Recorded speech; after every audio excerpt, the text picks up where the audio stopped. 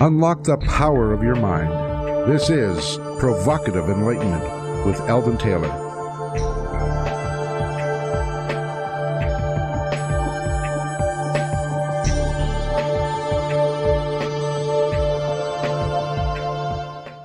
Welcome and thank you for joining us today. The next hour is devoted to learning something more, not just about the world of shoes and ships and sealing wax, but about how, what, and why we believe as we do.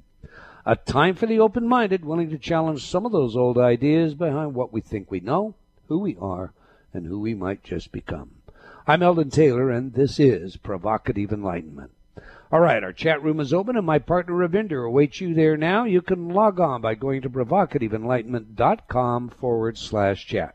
We do have a great chat room, so Ravinder, tell us all about it, please. Yes, we do have a great chat room, a great group of people. It adds a whole new dimension to the show itself. You get to ask questions. Everyone in the chat room always has their own opinions too, so that can be kind of fun and very educational. So do come join us at provocativeenlightenment.com/chat.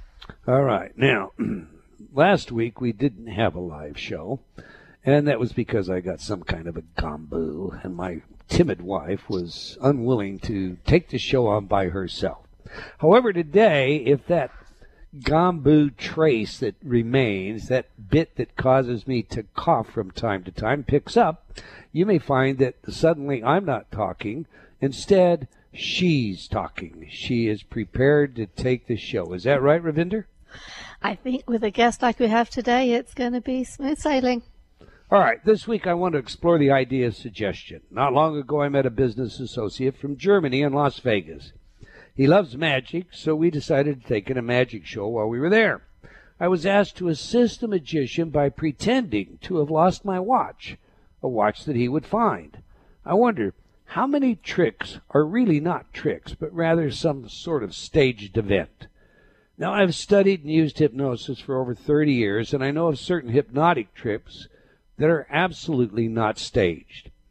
Was it group hypnosis, the power of suggestion, which led to the amazement that followed as this magician performed what I sat in the audience and knew was a setup?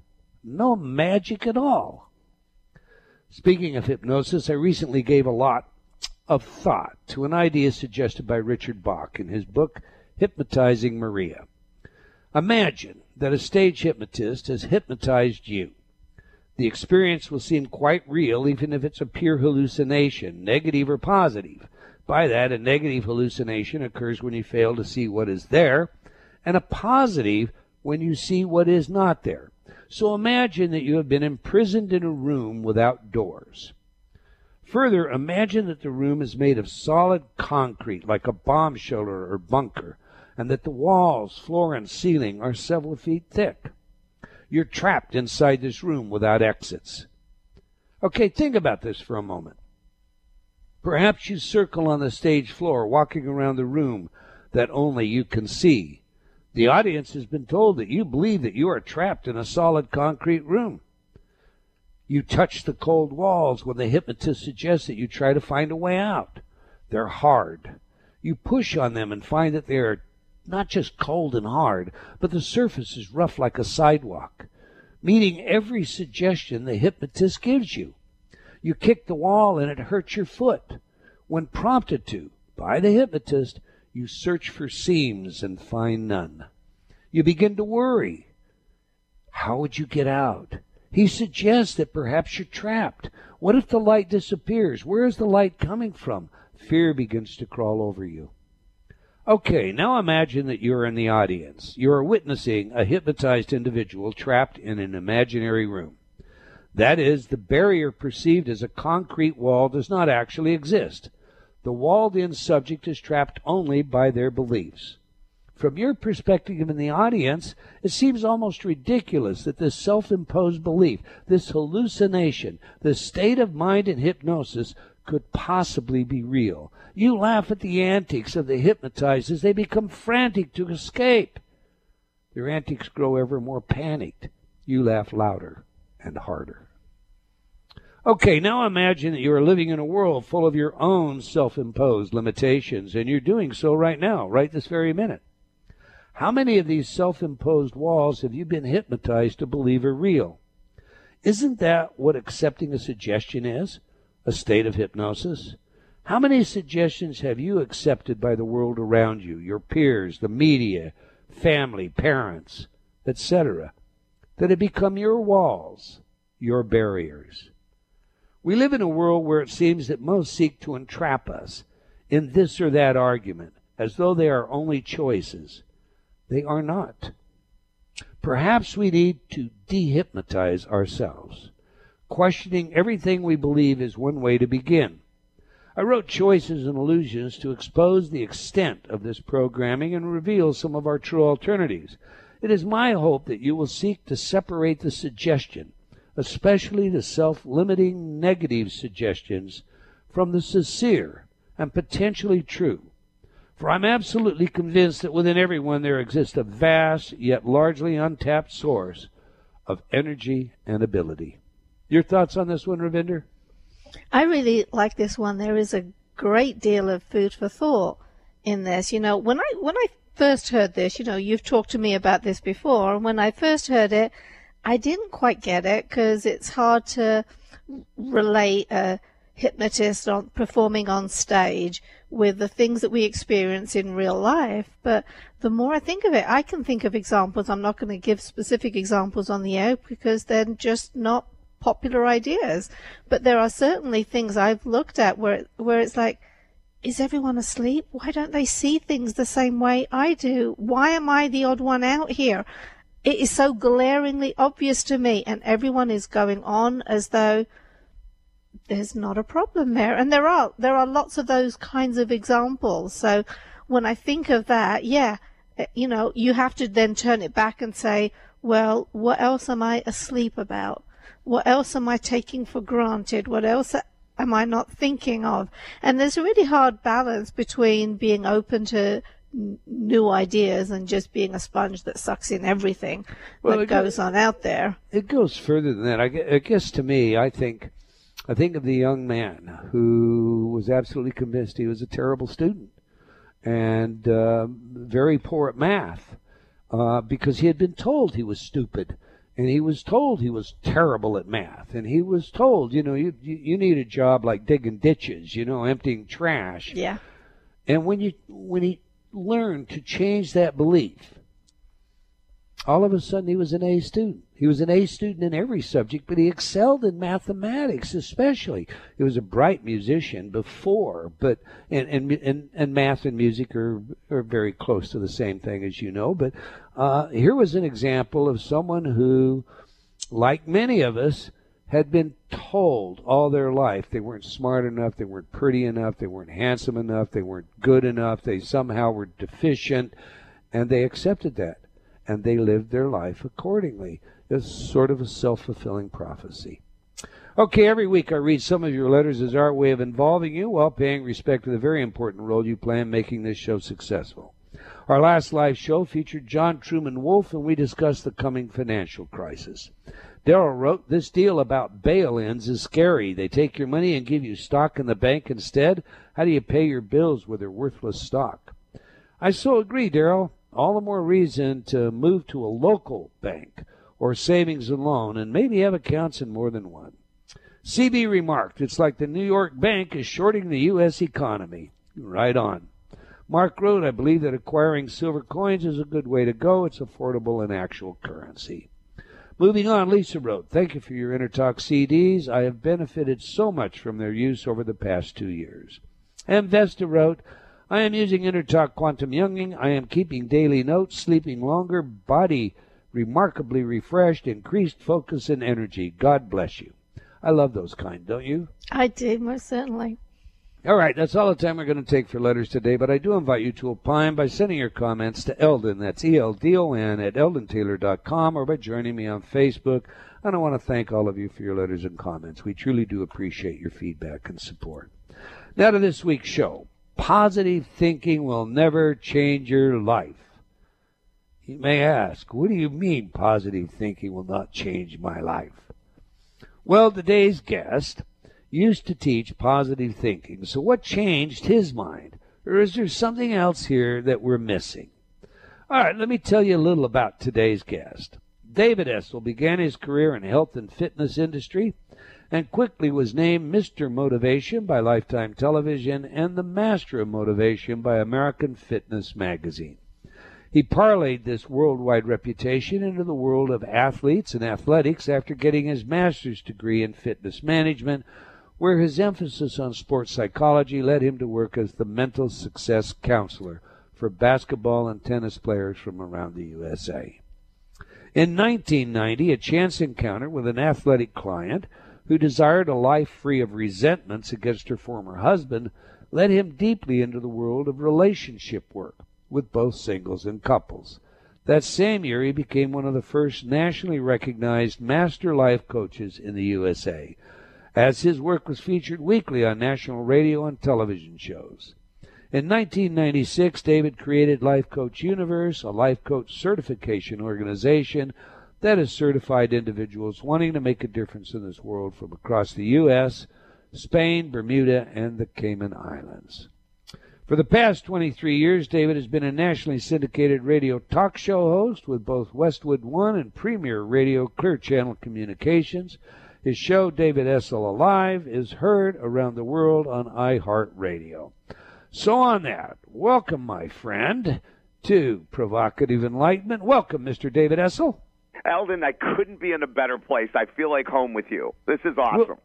Well, that's great. You know, I love your book, and obviously I do. I wrote the foreword, so a little bit of, truth-telling at this point in time. Yeah. You're preaching to the choir when you and I share ideas on this subject of positive thinking. So you heard today's spotlight. How important do you think this notion of self-imposed limitation is? Well, I just did this really short video this morning, Eldon, on are we a lemming or a leader? And I say in the video, in the world of positive thinking, I was a lemon for the longest period of time. Lemmings are those little creatures that if one jumps off the cliff, of course, 10,000 follow to their death. Right. And we in this world of positive thought and affirmations and everything, I became a lemming. Going back to when I started in 1980, one of the greatest quotes I ever read that I preached on for years was, if you can believe it, you can achieve it. And I thought it was true. Because I was a lemming, Eldon. I was a lemming. And then it goes further, and all these different things that have come up with the law of attraction and The Secret and all where we become lemmings. We just sort of follow. Well, why? Because Oprah said it or someone else, and I love Oprah, so it's not a knock against Oprah. But because someone of authority says it's true, we fall into alignment and we just go and start preaching it. And then all of a sudden, Eldon, I started to look around and said, so many things I've taught in the past were not reality. They're myth. They're myth that we want to be true. Is there some portion of truth to all those things? Absolutely. But are they absolute true to the point where I and so many people preached it and believed it? And the answer is absolutely not. And that's when I reached out to you, and I reached out to 10 other New York Times best-selling authors and experts, and we did the book, Positive Thinking Will Never Change Your Life, the myth of positive thinking, the reality of success. And it comes down to that, what you were talking about in your open about whatever we believe to be true about the person that was told they were stupid or they weren't good at math. We have hundreds of examples in the book about people like that finally shattered, following someone else's beliefs, created their own, and a new world opened up.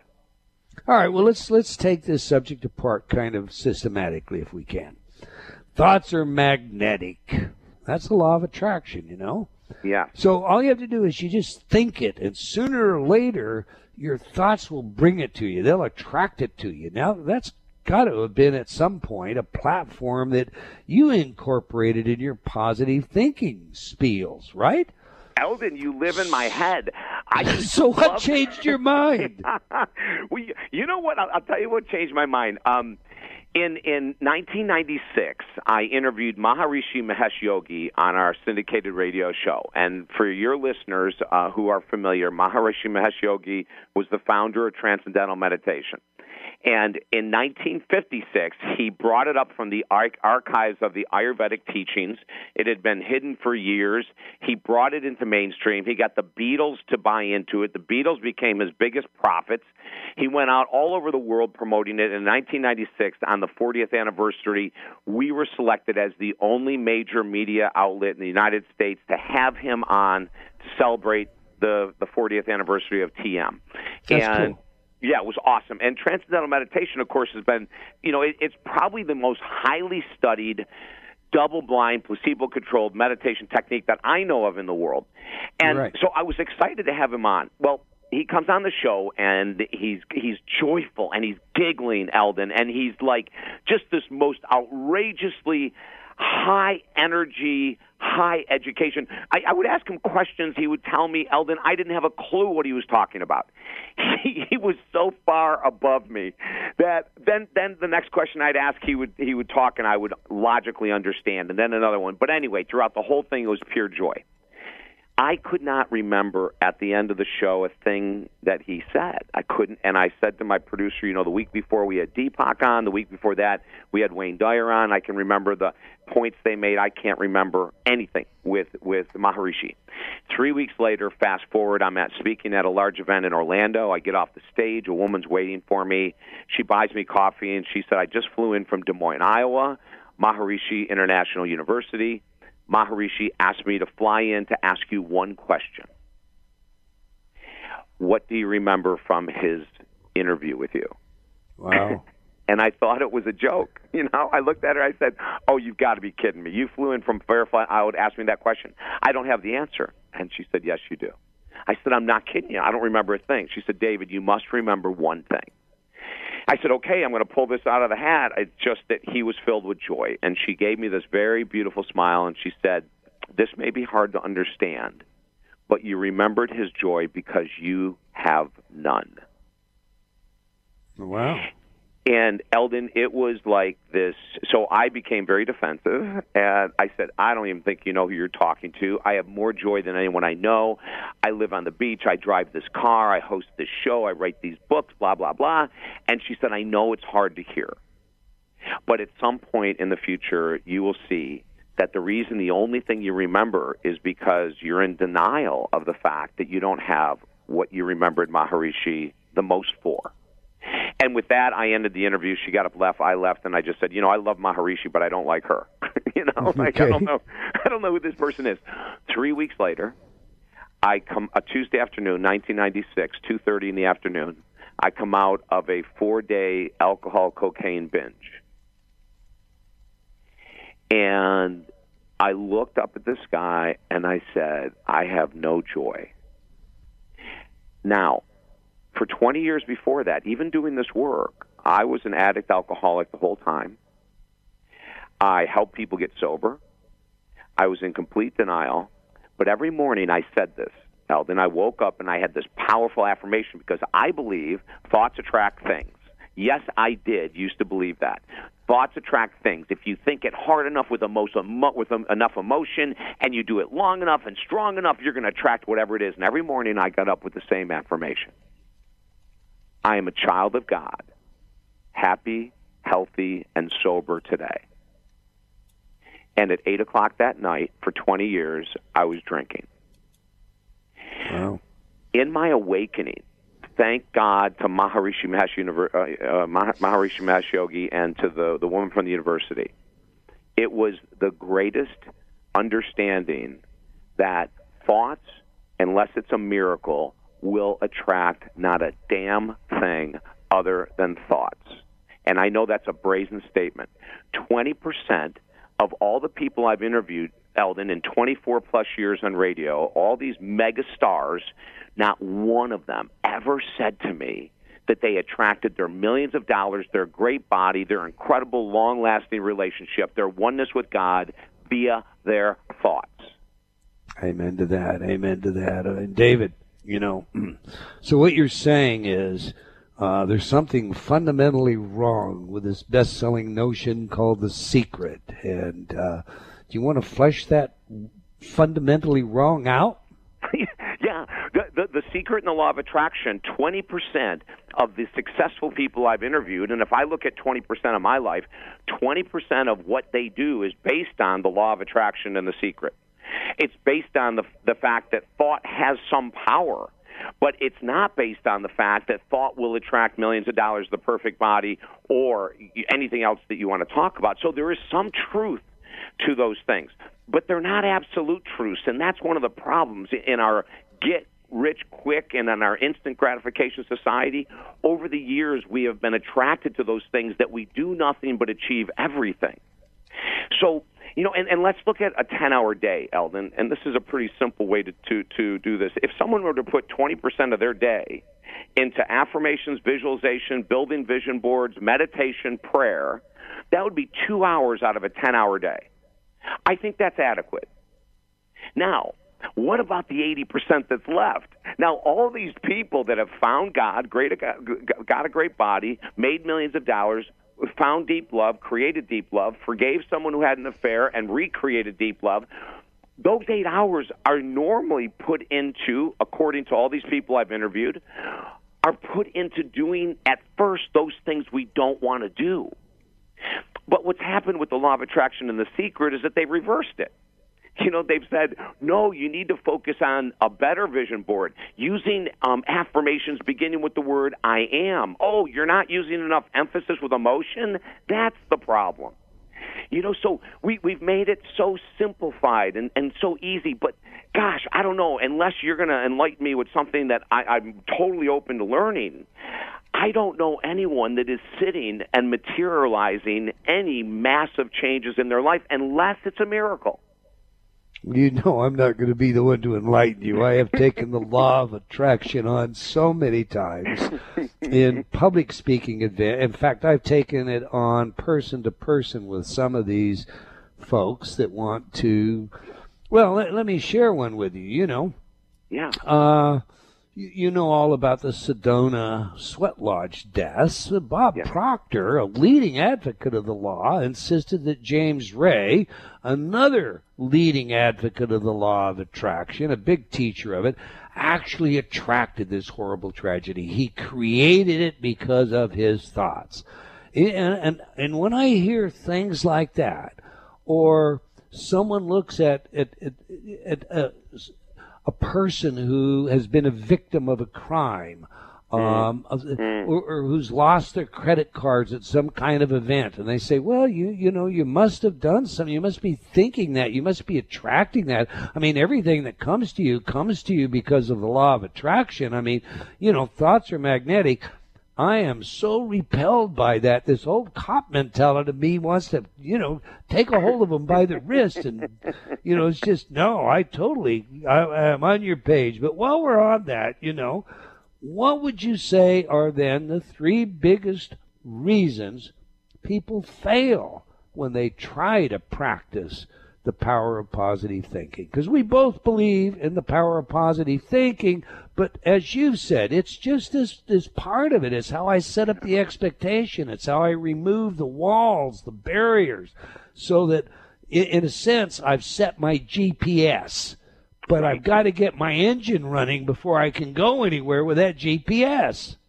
Exactly. When we look at the people that are most successful, and I want to repeat this, as a matter of fact, in your story in our book about the genie, you have 300, and probably more by now, 300 DVDs, CDs that Eldon has created in the world of subliminal thinking and the mind and your books and everything else that you do. Okay.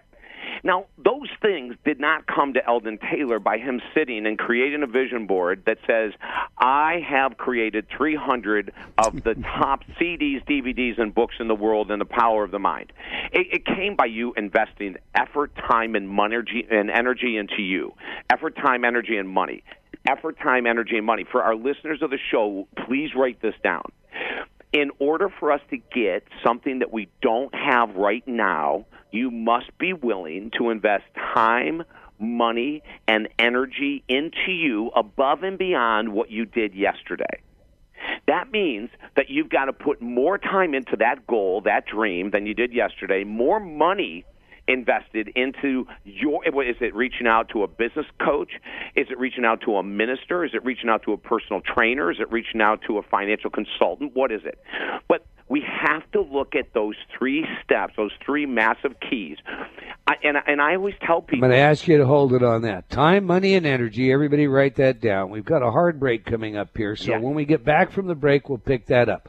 We're speaking with Mr. David Essel about his life and new book, Positive Thinking Will Never Change Your Life. And I'm going to tell you, it's a great book. You want to get this book. To learn more about our guest and his work, visit his website at David Essel. That's E-S-S-E-L, davidessel.com. Okay, we have a video for you today featuring our guest discussing the question, do you want too much? So be sure and join Ravinder in the chat room. If you're listening on the dial, remember you can check the chat room out when you're next in front of your computer by going to provocativeenlightenment.com. Do stay tuned. We'll be right back. You're listening to Provocative Enlightenment with Eldon Taylor. Do you feel like you've become lost in a funhouse, only seeing the reflection of yourself, past, future, and present, but unable to find the real you? I invite you to step through the doorway and onto a pathway leading to understanding of your mind, your choices, and the influences that surround you. Read Eldon Taylor's New York Times bestselling book, Choices and Illusions. Now expanded, updated, and revised, it will provide you with real-life examples of how you can break free of your current perceptions and begin your journey to How High Is Up. Get your copy today from all bookstores or online from Amazon.com or Barnes & Noble.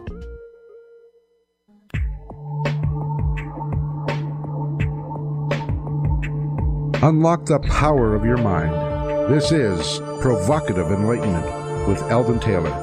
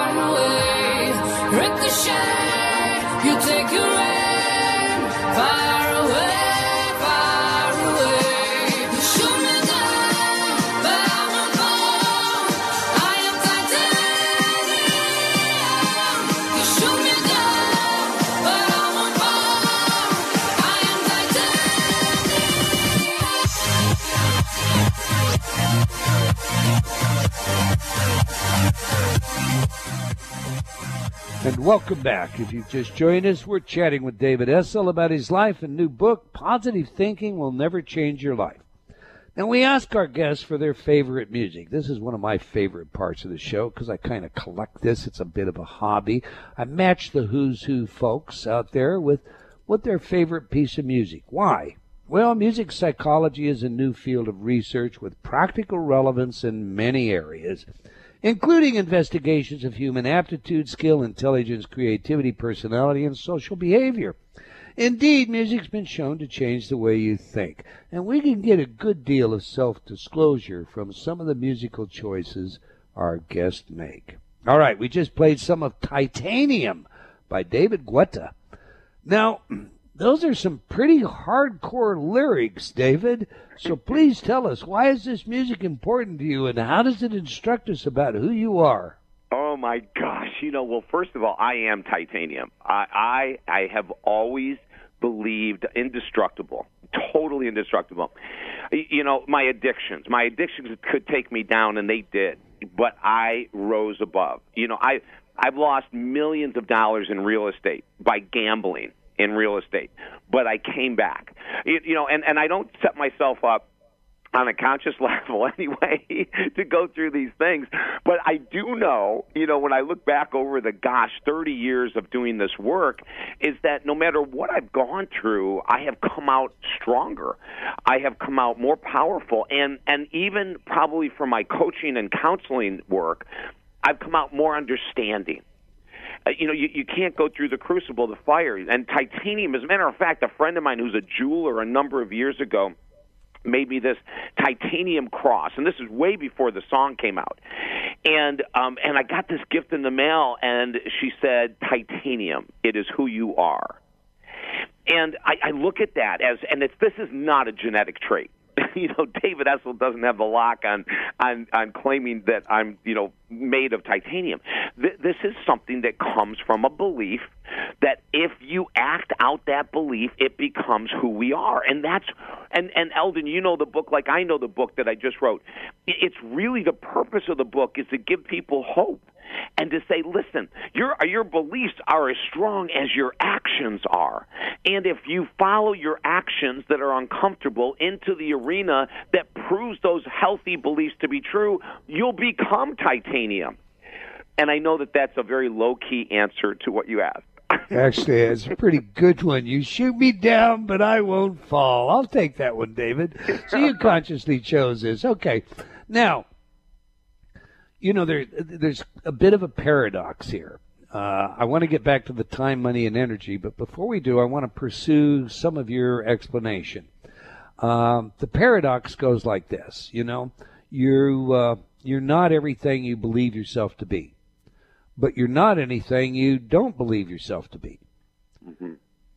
Unpack that for us. Yeah, well, let's go back to the whole secret law of attraction ridiculousness. People will make statements like I did with my affirmation. I'm a child of God, happy, sober, blah, blah, blah. And people will say, I'm a millionaire. People will say, but, those beliefs aren't true unless one of two things is happening. Either you're doing the action on a daily basis that's leading us towards becoming a millionaire, or you already are a millionaire. But the problem with this whole thing about beliefs, to me anyway, Eldon, is that we've become so lazy in thinking that we can just repeat certain things and become them, and we've left out that important part of the action. We've interviewed so many athletes over the years. Keith Mitchell, former NFL All-Pro linebacker, New Orleans Saints. Now, two really cool stories about Keith. First of all, he played at Texas A&M, not a big guy at all, but his beliefs were so powerful that he took him into the weight room, into his training, and became an all-pro linebacker. But he was not a big guy. So there's a fact that, he had a belief much bigger than the coaches when he was growing up.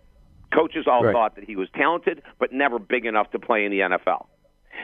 Then something else happened that we wrote about in the book is he became paralyzed. And the belief was he would never move again. Not just never walk again. He would never move again. Someone instilled a belief in his brain while he was laying in the hospital that if he learned how to breathe correctly and meditate, and then learned how to do yoga, and then learn how to and follow these Eastern principles, that he would more than walk again. So the belief was implanted in his brain. It went against all the medical doctors. He followed that belief through action, and he is now one of the top yoga gurus in the United States of America. Right. Now, you can tell story after story about people who have done the so-called impossible, but they've accomplished it because they combined their belief with their action. That's what the real bottom line is. Is that what you're saying, David? Yeah, and it's not just action, Eldon. It's uncomfortable action. Like, this is what we preach throughout the whole 270 pages of the book. It's that it's not just enough to do busy work. It's not just enough to show up at a real estate office and sit there for 12 hours. And I have a lot of real estate agents that become real estate agents because they want to be able to control their time and pick up their kids and play tennis and blah, blah, blah, So, they fall victim to this belief that, real estate agents like to make a lot of money. No. you know what? Just like anyone else, if you want to make a lot of money, you got to do a lot of work. As a matter of fact, Eldon, one of the things we talk about regarding beliefs, the percentage of Americans that make $250,000 a year or more is exactly 4%. I know. 4%. So Yep. for all of our listeners who have believed that if I think hard enough about becoming a millionaire, I will become it, well, I'll tell you what. Ever since these thoughts came out in book, audios, weekend workshops, that 4% should at least be 25% of the U.S. population by now if all it took was thinking. That's right.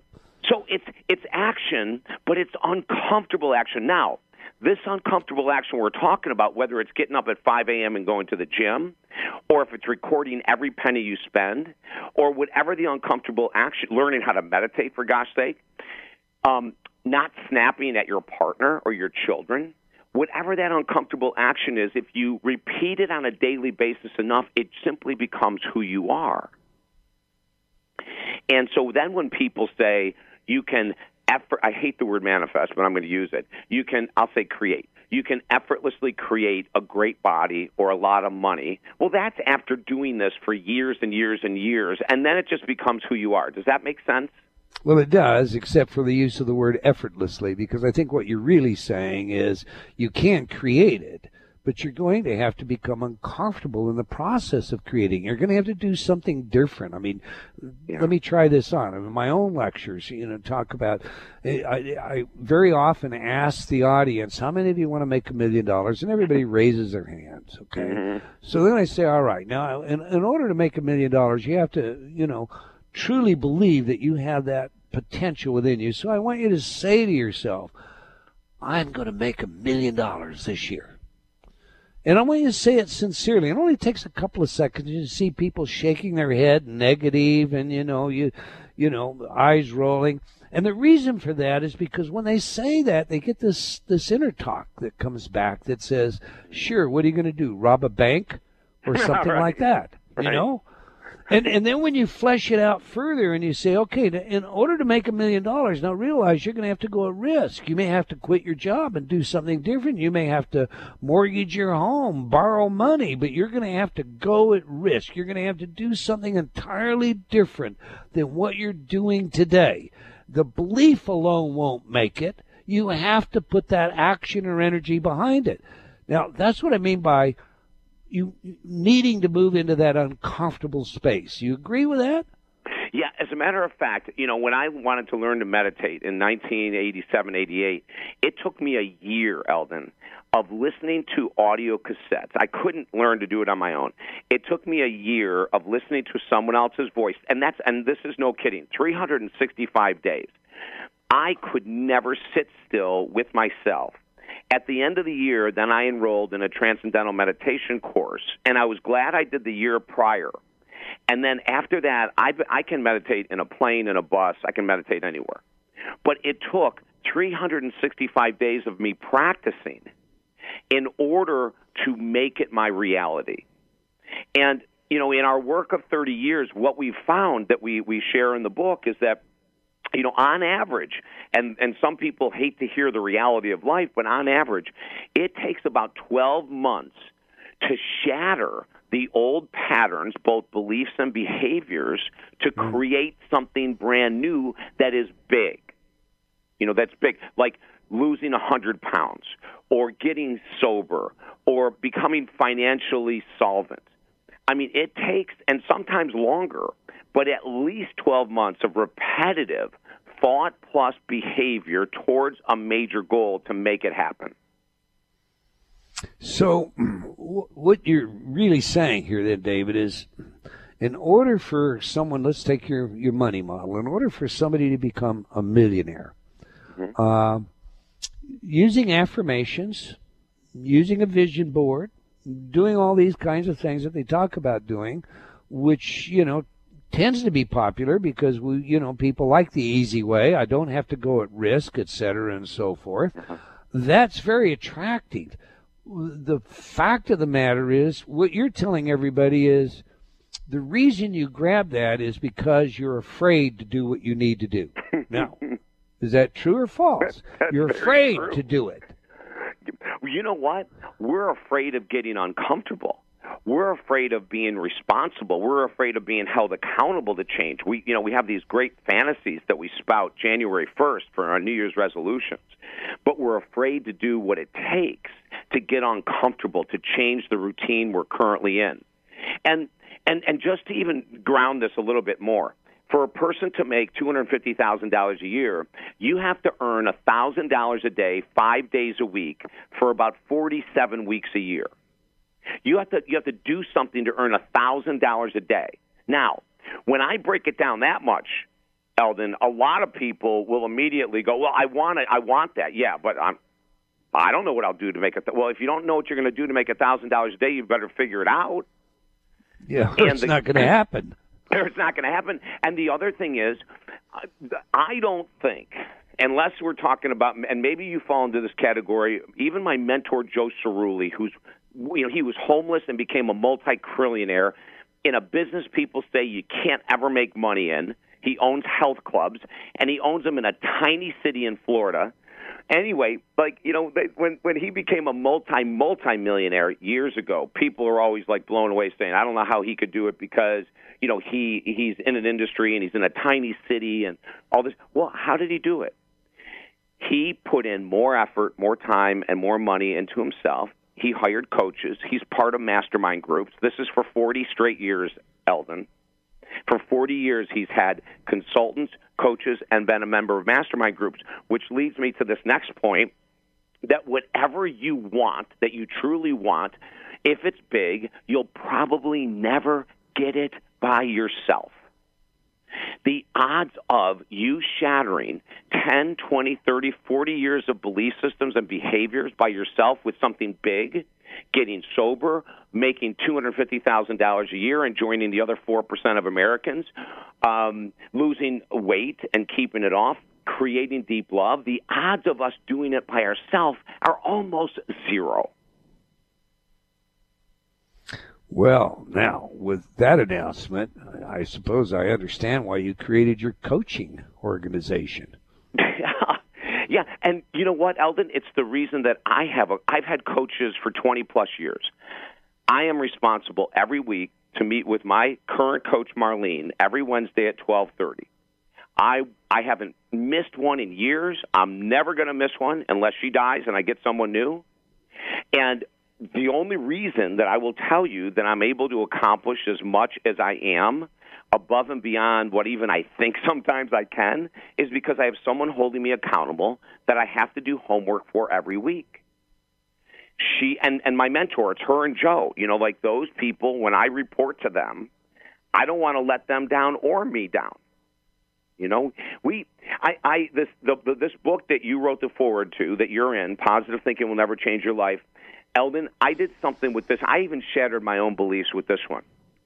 I took a couple of months, goofing around 15 minutes a day here and there, putting outlines together.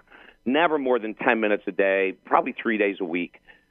I want to put this story in, I want to put that story in. It took me 7 days to write the book. That's it. I've created this system of how to write a book now, and I did it in 7 days. And it even blew my mind. I didn't have a belief it was possible, but I said, you know what, let me try it. So I organized it differently than books I've written in the past. I set this really vacant time, a couple weeks wide open, no work, so I could just be present for the book. But the first week, I didn't do any writing whatsoever. And then the second week, I had 7 days. I said, I think I can do this. And the book was done in 7 days. Now, all right. Go ahead. Go ahead. No, I was just going to say, now, you have several co-authors in this book. Or contributors. That's probably the best term is contributors. You have several contributors in here. Yeah. Scarlett Lewis, Ariel Ford, Natalie Pace, J.J. Virgin, Diane Collins, Diane Gray, Greg Braden, on and on and on and on. You have many, many contributors to the book. You put it all together. You had to be reading what these contributors were contributing. Mm-hmm. So when you were all said and done, did the book change you in any way, David?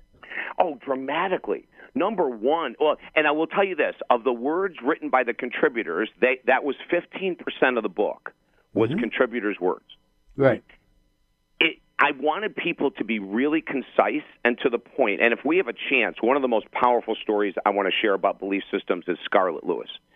But, how it changed me, number one, is the energy, Eldon, that I got from working with you and all those people that you mentioned was off the charts. When you sent your writing in and I'm reading it, I'm getting so fired up. When Scarlett Lewis sent hers in, the more I'm getting in, the more not only am I more convinced that this is the right thing to do, but you guys all validated my work. So it profoundly changed me. Like I've interviewed you many times on my radio show, and Scarlett and JJ and all these other people. And to be able to work with you at the level that we did, you and the other writers, was unbelievably powerful. As a matter of fact, my next book that I'll be starting on at the end of the summer is on codependency, and I'm going to do it again. I'm going to reach out to get people like you who are very powerful writers and experts, and because it's going to energize me. So the end result was this amazing project that energized me at a level I never thought it would. Well, you really got some wonderful contributions, and I'm not going to miss a chance. Then tell us about Scarlett Lewis. Tell us about her contribution. What does she have to say about the power of belief? Yeah, so we a lot of us are raised with this stuff about forgive that person because it's the right thing to do. It's the Christ thing to do. It's the Buddha nature thing to do, and so it sounds so lovely. Like forgive them because they do not know what they've done. I mean, we can come up with all kinds of stuff. Turn the other cheek. Well, it's a bunch of crap. It's an absolute bunch of nonsense. I don't know anyone that's truly ever forgiven someone because it's the right thing to do, or it's the Christ thing to do, or it's the Buddha thing to do, and have it last, Eldon. Right. Of course, it's the Christ thing to do and the Buddha thing to do. But if that's all you do, you're doing it because it's the right thing, and you don't do any deeper work. That kind of forgiveness is going to last until you see that person again, and then or until you think of the event that you're right. You're right. Yeah, or someone mentions their name, right? And then you're going to get all riled up again. So Scarlett Lewis, her story was so profound. Her son Jesse, 6 years of age, vibrant, precocious, a beautiful little boy, went to school and never came home because he was one of the 21 people killed in the Sandy Hook Elementary School massacre. No. And Scarlett, I had her on the show the first time 6 months after. I couldn't believe 6 months after the shooting, her son was killed, that she was going to come on the air and talk about it. I couldn't believe it, And so I got her on the air, and we're talking, and I'm crying on the air. She's not, but I am, because I just could not imagine what it's like to have a little child killed. And so as I interviewed her multiple times over a couple of years, I started asking her about, what level of forgiveness are you? And she started out at 75%, and then 6 months later I'm interviewing her, she's at 85%, and I'm asking her, how did you do it? And, did you use positive things? And she said, oh, gosh, David, so many people would try to say things like, well, he's in a better place. A better place than what? He's 6 years old, for God's sake. Yeah, no kidding. Or God needed another angel, or all this nonsense. So I said, okay, and that's, what people are with well-meaning intentions. They're not trying to hurt you, but they just don't know. And what about Adam Lanza, the killer? You're at 85 or like, how the heck did you just forgive him? And she said, no. I went into my rage and my anger, David. Day after day after day, I used every technique in the world to go into my rage and anger instead of away from it. And I allotted myself a certain number of hours a day to write about that rage and anger. And it's because I was willing to go into that darkness that I am now saying Adam Lanza may have taken my son Jesse, but he won't interfere with my life or my other son JT's life. But she didn't do it via positive thinking. No. She was able to forgive him by going into the recesses of her brain, heart, and soul and exorcising the rage and anger. David Essel, it's always great to talk to you. We have about 45 seconds, so in that time I want you to tell everybody how they can reach out, learn more about you, more about what you do, and get your book. Oh, my gosh, Eldon. The easiest website to remember is talkdavid.com, TALKDavid.com. TalkDavid.com, that's where you can find out more about the book, Positive Thinking Will Never Change Your Life, the myth of positive thinking, the reality of success, and all of our coaching work is there. And I want to thank you so much, too, for the powerful foreword you wrote, for the powerful article that you contributed to the book, Eldon, and for being on the show today. Absolutely love your work. Well, thank you very much, David. And, you know, I guess it's a mutual admiration society. You know, I think very, very highly of you. And this is a significant contribution. It may level the playing field for a lot of people who really otherwise feel like they're failing. Once again, they've tried everything, and now the law of attraction doesn't work for them either. Anyway, David, always a pleasure. Thank you for your work and for your willingness to share it with us. Absolutely. We've come to the end of another episode of Provocative Enlightenment. I want to thank all of you for joining us today. I hope you enjoyed our show, and will join us again next week, same time and same place. And do tell your friends. Let's have them join us as well. Okay, until next time, wherever you are in the world, remember, believing in yourself always matters.